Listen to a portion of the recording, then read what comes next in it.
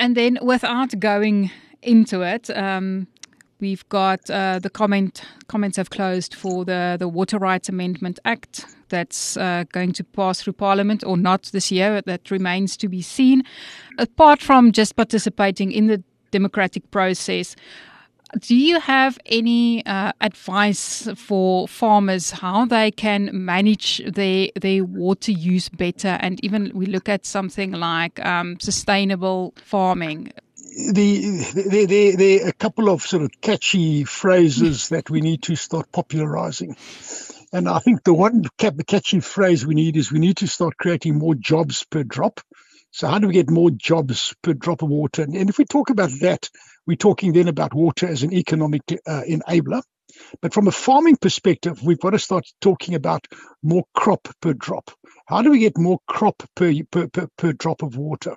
And here I would argue that our farmers are probably very, very well placed. In fact, many of them are on the very cutting edge of using some of the most innovative irrigation techniques. Gone are the days where you can just have an open sprinkler over a large area and sprinkler irrigate relatively low value crops. Those days are gone. And of course, we're moving to very sophisticated irrigation systems, drip irrigation systems, and various things like nutrient film technique, NFT, vertical farming, where you get a very, very high production out of a very, very small footprint, very water intensive, but very high value crop. So all of these technologies are available. But now, of course, here's an interesting little curveball into that conversation. A lot of those irrigation technologies come out of the state of Israel.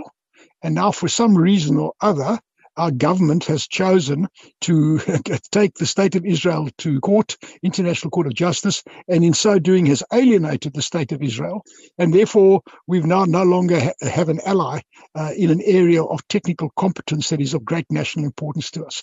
So the question now is, does South Africa have the capacity to produce that very sophisticated drip irrigation technology that used to come from Israel? Because is that going to be withheld from us in sanctions? Are we going to be able to freely acquire that? I don't know.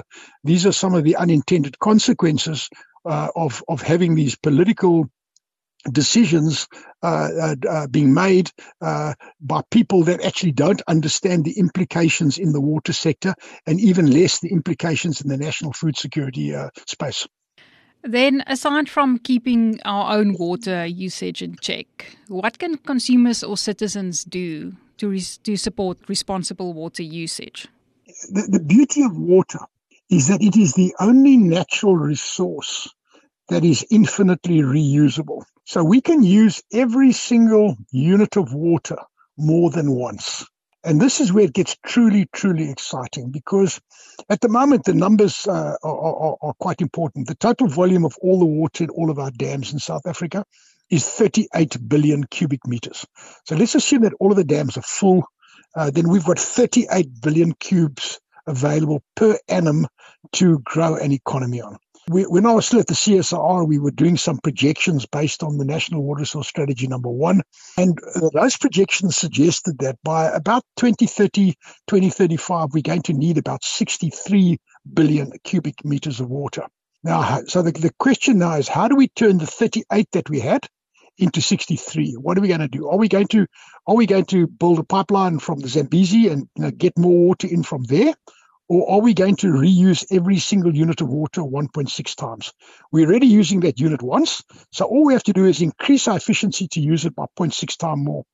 So if every single individual and if every single enterprise, every single farm, every single factory, if they have to start thinking of this more crop per drop or more production per drop kind of approach that I've suggested earlier on, if they start recycling water, reusing water more than once, we are going to still have full employment by the year 2035 and lots of happy, smiling faces. And that's, I think, something that we should aim for.